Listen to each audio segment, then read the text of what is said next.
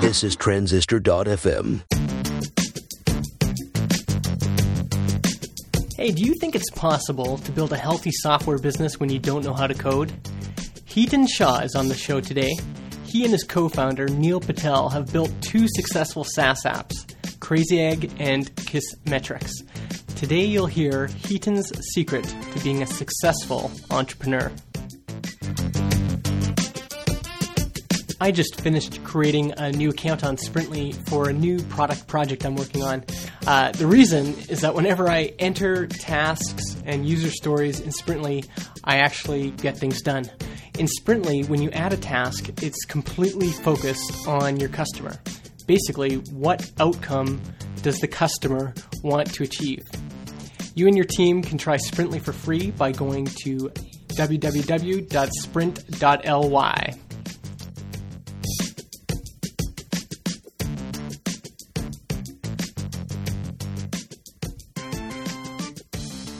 Hey, this is Justin Jackson, and this show is called Product People. It's a podcast focused on great products and the people who make them. And today I'm delighted to be joined by Hiten Shah of Kissmetrics. Hey, Hiten, how's it going? Really good. Right on, right on. What's a regular Thursday look like for you? That's a good question. Today I happen to be in the office. I'm either usually meeting with other entrepreneurs, meeting with customers, or meeting with somebody on my team. And usually if I'm meeting with someone on my team, it has something to do with product. So that's probably why I'm talking to you today. That's pretty much about it. So today is a combination of all that. We have every other Thursday we have a all hands meeting at Kissmetrics. So that'll be happening in a couple hours after this. So yeah, that's it. Right on. And you're one of the founders of Kissmetrics. Are you the CEO right now? I was a CEO, and then we had a CEO join us late last year, and I'm technically now, my title is president. Right on, right on. Well, let's start by quickly describing your product. What is Kissmetrics? Sometimes I describe it as we do analytics stuff. We've been in business about 5 years. About 4 years ago, we came up with this idea of, after a few pivots, as they say, this idea that analytics really should be about understanding people and your actual users. Mm-hmm. And so we basically built a system that allows you to actually analyze your customers. And we started it by having a funnel report that had a lot of, if I do say so myself, a lot of innovation at the time at the end of 2009 that nobody else was really doing. And yeah, we've just grown it since then. We specifically target marketers. We also have a whole bunch of product people using us as well in terms of end users. Yeah. And, yeah. And so let's start by getting to know a little bit more about you and kind of your backstory. Where'd you grow up? When did you get into computers? And when did you start getting interested in building products?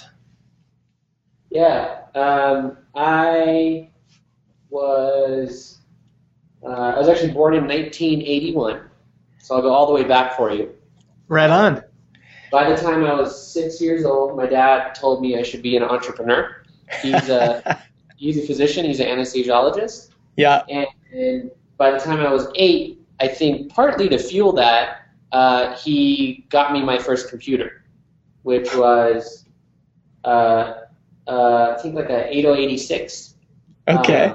So I'm from the 8086, 8088, 286, 386, Pentium 1, 2, whatever, all the way up. Yeah. I had a computer since I was 8 years old. So I've had a computer for 23, 24 years. So it's hitting on almost 25 years, and I grew up with a computer.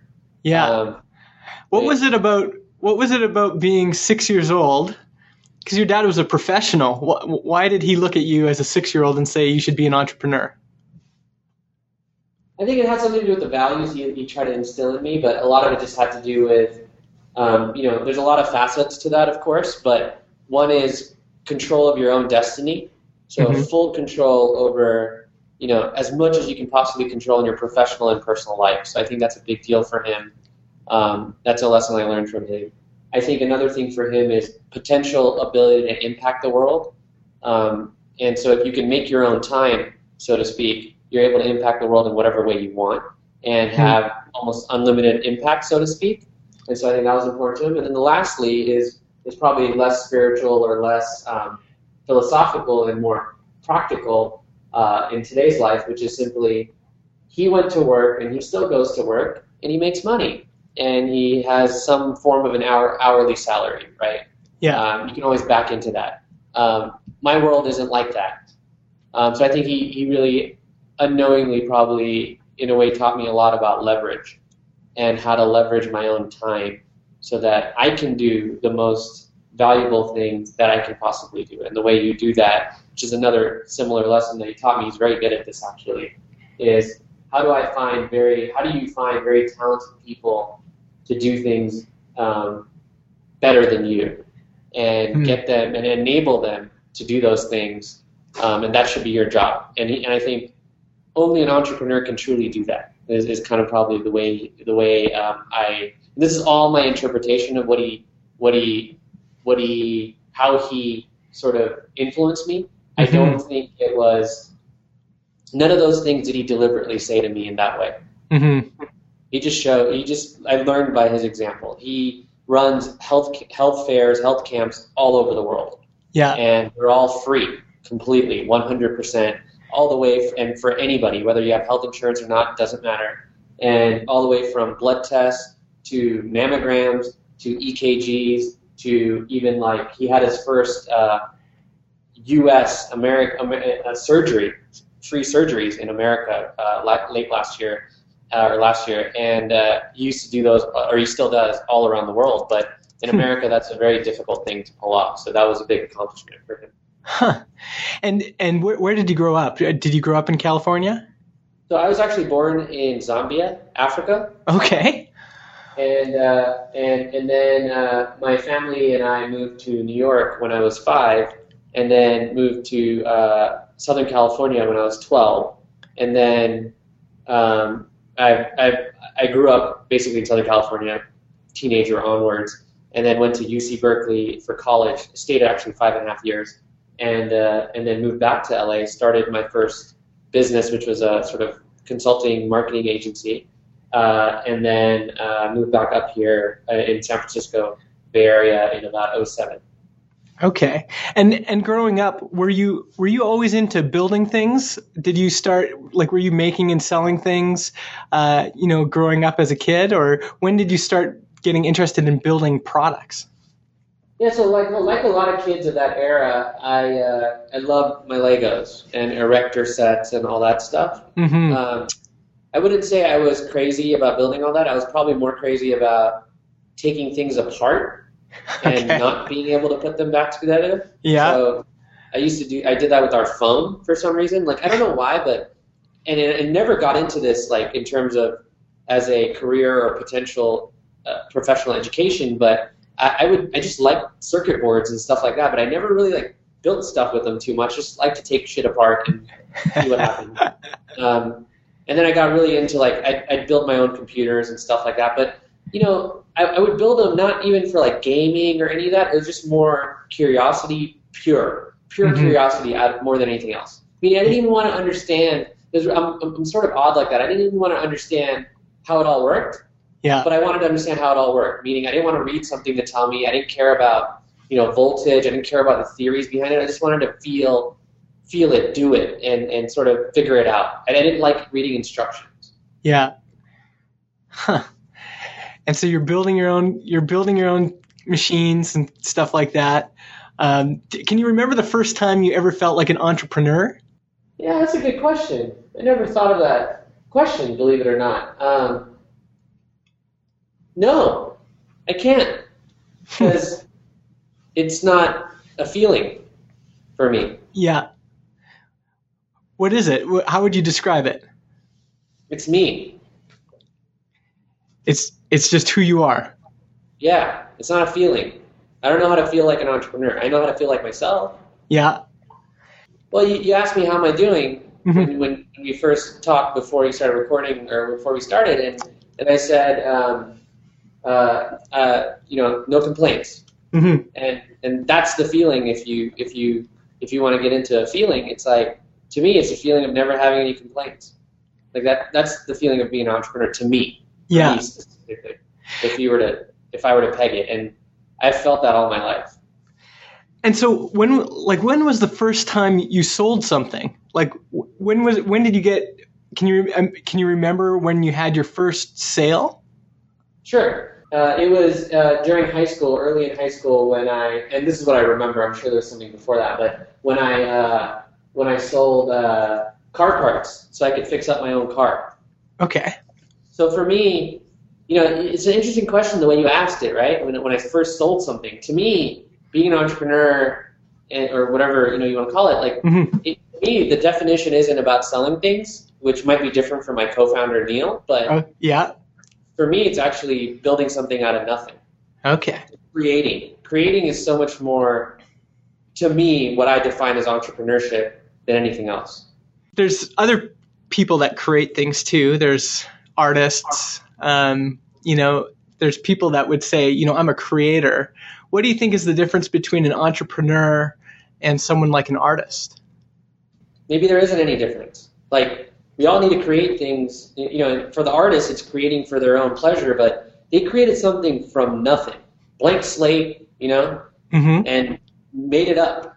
Yeah. I think that, and even the word entrepreneur, a lot of my friends don't like it, but, it is what it is. But, like, I don't have an opinion. I just think that's an easy way to define what we think an entrepreneur is or whatever that is. I think it's just a builder of stuff that didn't exist before.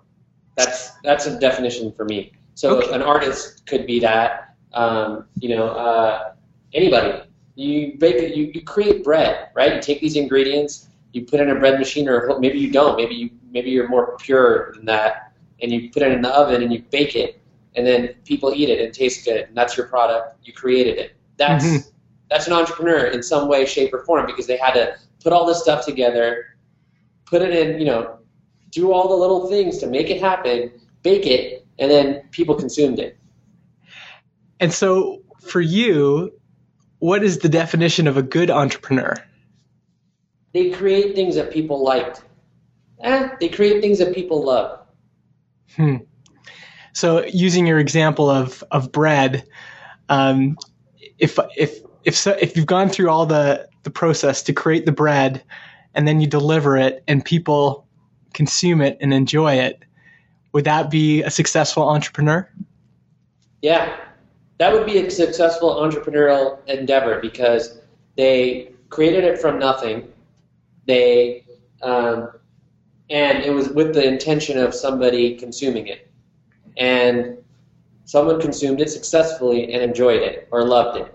And that's important. That doesn't mean that you don't create all these things and they fail, and that's bad or anything. It's just that I wouldn't say that was successful in that case. If they made the bread and it tasted bad and nobody liked it. Mm-hmm. That means you got to try again. Mm-hmm. What do you think it is about, now that we're kind of on this tangent, we'll get back to your story in a sec, but what do you think it is about, I think there's a lot of people that want to be entrepreneurs. There's a lot of people that want to build products.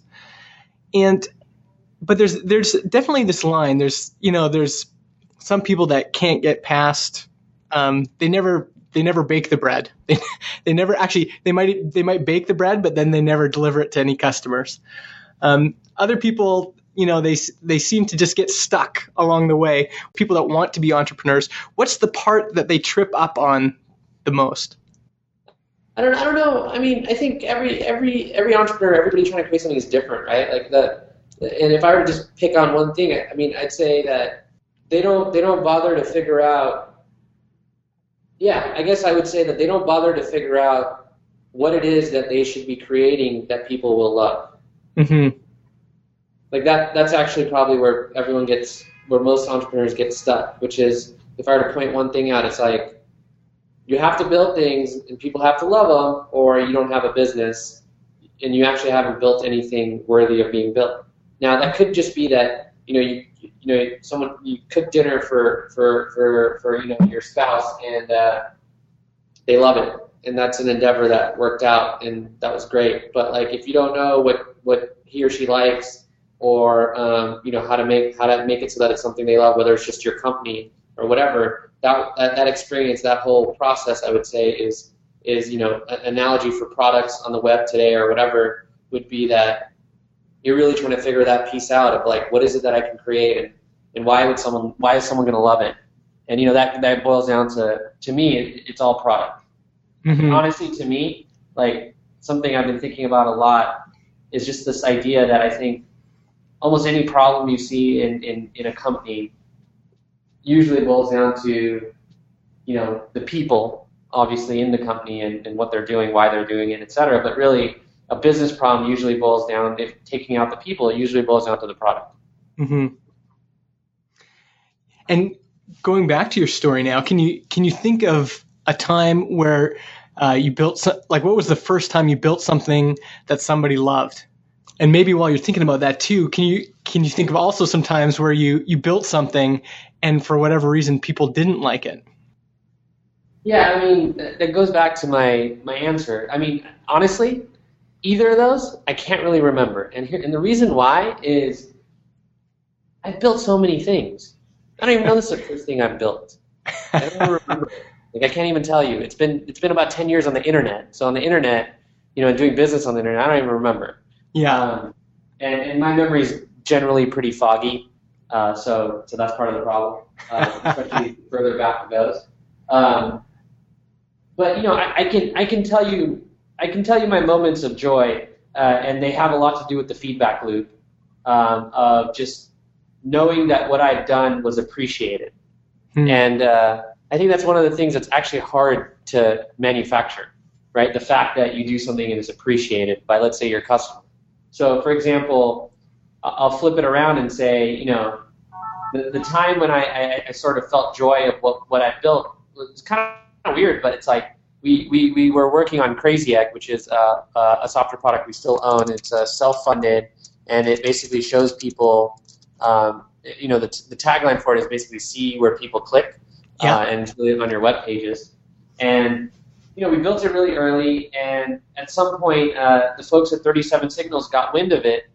And this is when, they've always been popular, but they were idols of mine at the time.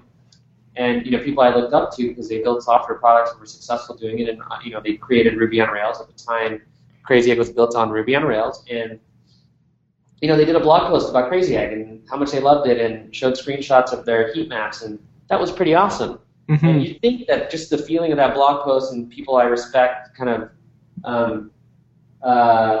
sort of writing about it made me happy, but really what made me happier was the fact that, and this is personal, but was the fact that in the comments, we obviously have, at that time, there was a competitor that was doing something a little bit different around mouse movements and recording them called ClickTail. Mm-hmm. And that's all they did at the time. And, we got compared to them back then. And somebody basically put me as a pro, like me, Keaton, as the pro versus a con of going with Crazy Egg. And the reason they did that is, at that time, I was responding to all support requests and commenting on all the blogs that ever wrote about us and all that kind of stuff. So that actually is the time when I felt really good because my efforts were appreciated. And those were my personal efforts. So it wasn't just the product, because I felt like I do always have to build a really good product or, it shouldn't be, doing what I'm doing. Yeah. But it was really the feeling of that sort of, my efforts were not going to waste and people noticed. Yeah. Well, and that brings up an interesting idea, and you've kind of alluded to this, but this idea of people and product, and they kind of both merge together in terms of someone's experience. So in the case of Crazy Egg, you had a product that had some utility and hopefully had a good UI and everything else. But this person noticed you as a person, as a part of that experience. Do you think that's fairly important to have both, this idea of actual people being a part of the experience? Yeah, I think that's very important, especially as the creator or creators of things. The people aspect is huge and probably one of the most important things, because you created it. How do you? I guess another way to put it is, how do you humanize a product? Mm-hmm. right? You humanize a product by sharing and communicating that we built it, right? It was built. Yeah. And I'm actually thinking about, because I think a lot of people miss this. There's this idea that we could build just some software and some code and a design and then kind of leave that, and that we could personally separate ourselves from that and, just let the machine work without any of our involvement. But that doesn't sound like it's been your experience. It sounds like to have a successful company, for you, it's meant that you have to be personally involved, that you have to build relationships, that you have to be, actually reaching out and connecting with customers. Is that right? Yeah, absolutely. Maybe this is a good time to talk about you and Neil, because Neil was your co-founder with Crazy Egg, right? Yeah, all of the business I've started, Neil and I have started together on the internet. Okay, so Neil Patel, tell me how you met him and how you guys ended up building your first business together. Yeah, so I've known him since he was 11 and I was 15. Okay. And I'm actually married to his sister, so he's my brother-in-law. Okay. And basically in 2003, I was getting out of college and he was getting into college. Mm-hmm. And he had one customer paying him $3,500 a month for SEO. Okay. And I was like, oh, that's cool. I don't know that much about the internet like you do about marketing and stuff like that, but I know how to use a computer really well, better than most people. And so, and I think I understand business. I had a bunch of offline businesses in college. Mm-hmm. And so, I had freedom. Let's just put it that way. I bought freedom in college because I just didn't have to work for many years if I didn't want to. And so, and I actually at that time I moved back home just because there's nothing better to do. Yeah. I was living at home, going to get married to his sister, and we just decided to start the consulting company doing basically at the beginning SEO for other companies. And so you guys started this company together, and he was just in college. How did that go, actually? How did the consulting company go? It was great. I mean, we just started growing it and started making money. I think we just realized early on that we didn't want to be in the services business in the long run. Mm-hmm. And neither of us were technical or are technical technically, I guess. I fake it. He doesn't try to.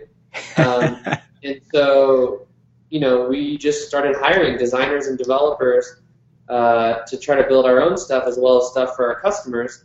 We never really did an official, development shop or anything like that, but we definitely did a lot of design work and stuff like that, and that really got that. I think that really brought out my personal passion for building good products and great products and wanting to keep trying to do that. Mm-hmm. And so we just spent all of our money, literally all of it. We were both living at home, so it wasn't really, we didn't have that many expenses or anything. Yeah. Thanks to our parents. And so we just were able to have the freedom to learn by spending our money in that way, by hiring people and try to build different things. Interesting. And is that that's how Crazy Egg was created? Yeah, it was one of about 10 things we tried, and it was the one that ended up resonating most with people. We did a lot of things that now are sort of more common to do, like create an early access list and stuff like that, and market it by writing and sort of getting involved in certain communities and stuff like that. So all the stuff that's much easier to do now and kind of obvious, we actually did on that one compared to the other stuff we did. Yeah. And it worked and it started growing. And talk about launch. How many people did you launch Crazy Egg to? So we had an email list of about 23,000 people. We had a few thousand people using it very early when it was pretty ghetto, and what you would call MVP today. That was built actually pretty fast in a couple months. Okay. That was pretty fast. We basically just blasted the list. The day we launched, we got on Dig, which drove a lot of signups and traffic. And originally we had a free plan. That product doesn't have a free plan anymore. And that all just started driving the initial growth and conversion and stuff like that. And from day one, it was a paid product. We also are probably one of the first companies to do a table with tiered pricing and pop out one of the price points. Okay. So, and then everyone else started doing it, including 37 Signals, but that's something else prior to that. Like, you could even still type in, like, Crazy Egg pricing table and get a link from 2007 where someone tried to copy our pricing table. and wrote all the code on how to do it. Like, this was, like, back in the day when that stuff just wasn't that easy. I just pulled up that article, and it still exists. Pretty hilarious. Yeah. And then we did something really slick, actually, at the time that we don't do anymore, where when you click the price point, it would shift to the left, and then the sign-up form would appear. So little things like that, we always, to me, that's product in a lot of ways, but we came up with really cool stuff like that. We had some awesome designers we were working with at the time, and yeah. I think we'll circle back in the second part of the show to that idea of having a list of 23,000 and, building that kind of audience. One thing that's interesting that we've been talking about a lot lately is, there's a lot of people that are trying to build things by themselves. And you and Neil have built, like you said, almost everything together. Was that something that you'd planned? Like, was that something you realized that you guys together were stronger as a pair than you would be just trying to build something on your own? We're very complementary at this point. He's really into sales and marketing, and I'm really into product and engineering. Mm-hmm. And so we just complement each other, and we both cross over quite a bit as well on both of those things as well. So, yeah, it just sort of evolved over time. We've been working together 10 years now, so we have a pretty good flow, that we figured out over that period of time. Do you think it's easier for people to actually start something and ship it when there's two of you as opposed to just one person, working in their parents' basement? That's interesting. Just like with most things in life, I think it depends. And I just say that because I've seen both work. A whole bunch of my friends have been single founders, like just single one founder, no co-founder. And I think it's better when there's two people. In general, you have somebody to bounce stuff off, but then it can complicate things as well because now you got two brains you got to deal with, right? Yeah. But it's all relative. If you're able to do all the stuff yourself, and it just happens faster that way, and that's your way, that's great. But one thing to think about is as you scale something, you do end up having to have other people help you. Mm-hmm. Right? Yeah. And what were some of the lessons you learned as you were, building Crazy Egg in terms of putting together a good team? What were some things that you kind of learned along the way? I think the big thing we learned with Crazy Egg is simply you can build successful companies without having to write any code yourself, which in today's world is probably somewhat controversial. As long as you're able to figure out how to work with those people that are able to write code and design. For all intents and purposes, I've always been the product person for all the things that, I've built with Neil. Mm-hmm. And so it's my job to make sure, one thing I like to say is I can out-Google anyone, including our engineers. So that's a helpful skill. It helped that we were into SEO and stuff like that early on because also I love finding information that's useful to me. Mm-hmm. And so I can usually find something faster than anyone else as well. Part of it is just a memory for those type of things, like a visual memory and a sort of alphabetical memory, I guess, in a way. Mm-hmm. And then I know how to use a search engine. So I think. For me, that's probably the biggest takeaway, which is and it's counterintuitive today. That being said, I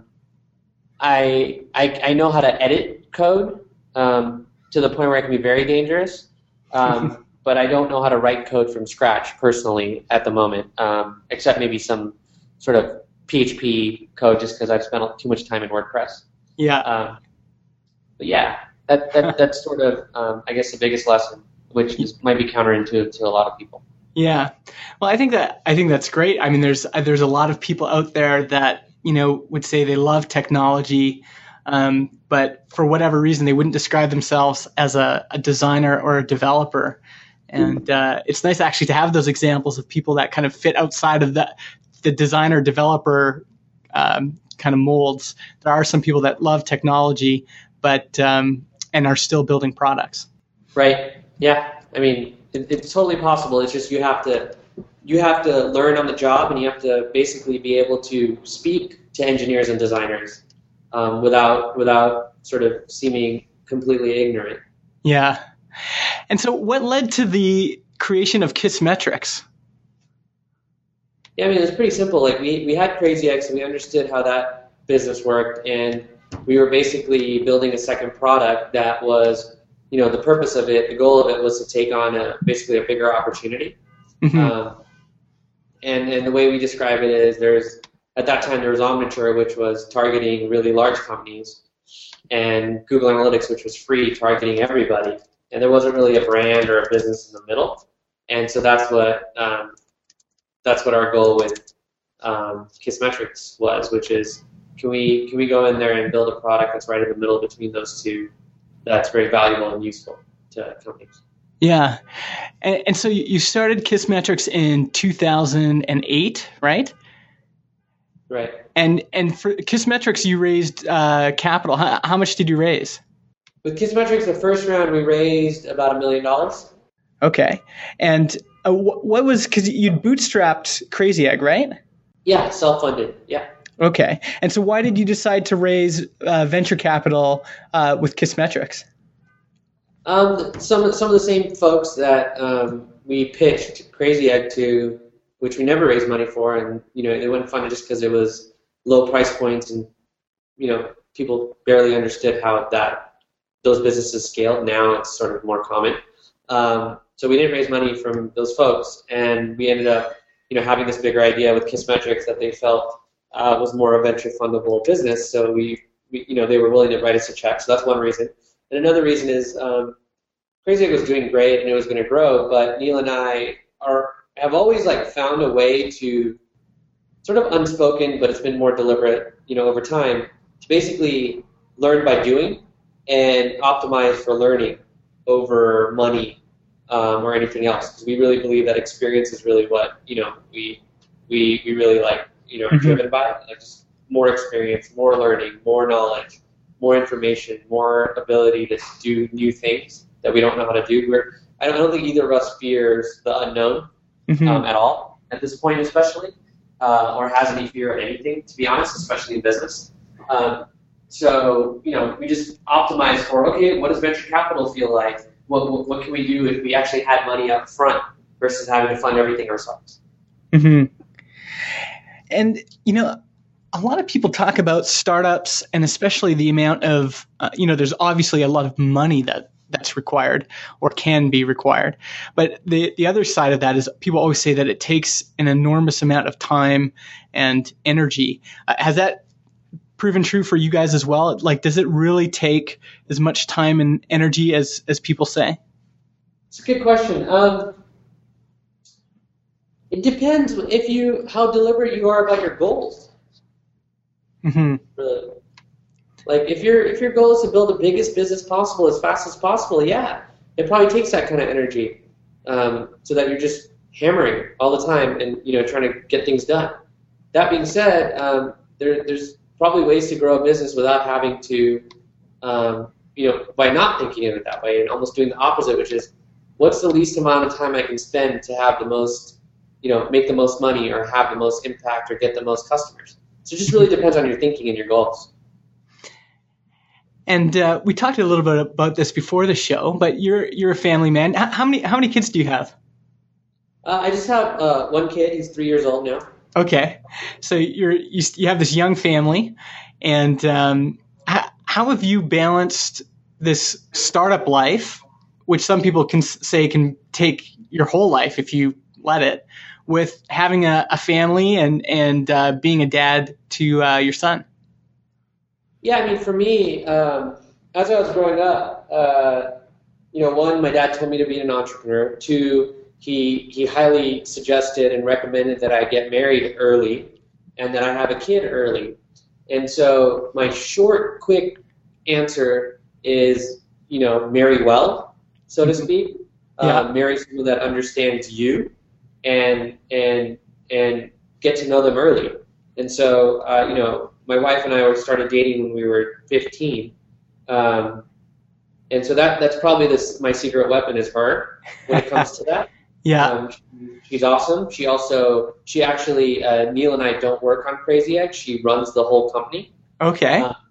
And as of right now, and she also, is at home with the kid. And we don't have an office for Crazy Egg, and very few people work on it full time. And so, that's probably the secret weapon. Now, that's probably because her and I have an understanding that was developed over about 16, 17 years now, because we grew up together essentially and kind of developed our own sort of way of doing things together, and have been through a ton of stuff obviously that many years. And so I think that's the key for me. And then on top of that, it's like the one other trick I would say is like, if you're an entrepreneur, typically, even when you're at home, you're always thinking about things related to what you're doing, your business, things you're involved in, and stuff like that. And that's great. That's fine. But when I'm at home, I do my best to be present and at home. Doesn't mean I'm not checking my phone. Don't get me wrong. My emails, I don't know how to check email only 3 times a day or anything. Yeah. Or anything. But my point is, when I'm doing something with my family, I'm there 1,000%. And that's probably a trick that I've learned over time, which is I'm just there 1,000%. And that means that when they meet me or when I'm hanging out with my kid, I'm there, right? And my kid knows I'm there, and I'm paying attention. And a big thanks to Heaton for being on the show. He's back next week to talk specific tactics on marketing your business, so stay tuned for that. Let's do some shout-outs, shall we? First shout-out is from John Davis of doihavesomething.com. John says, Google AdWords can be a good way to drive traffic to a smoke test. I'm a PPC analyst offering to help lean startups for free. With a customer segment and value proposition for a startup idea, I will create a PPC campaign and email it to them. So to check that out, go to doihavesomething.com. Next up, I'm giving myself a shout out. I'm writing a book called Product People Secrets. You can find out more by going to productpeople.tv/book. Next up, hover.com/productpeople. Register a domain with hover.com and use the promo code productpeople, all one word, to get 10% off your order.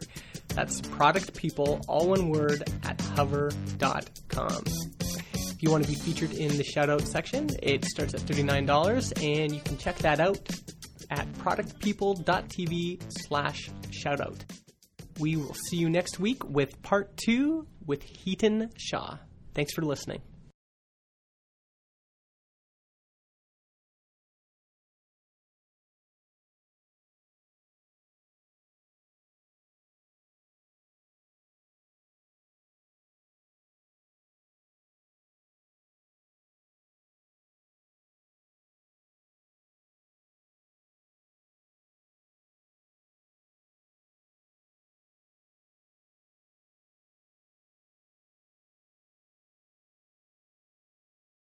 Podcast hosting is provided by Transistor.fm. They host our MP3 files, generate our RSS feed, provide us with analytics, and help us distribute the show to Spotify, Apple Podcasts, and more. If you want to start your own podcast or you want to switch to Transistor, go to transistor.fm/Justin and get 15% off your first year.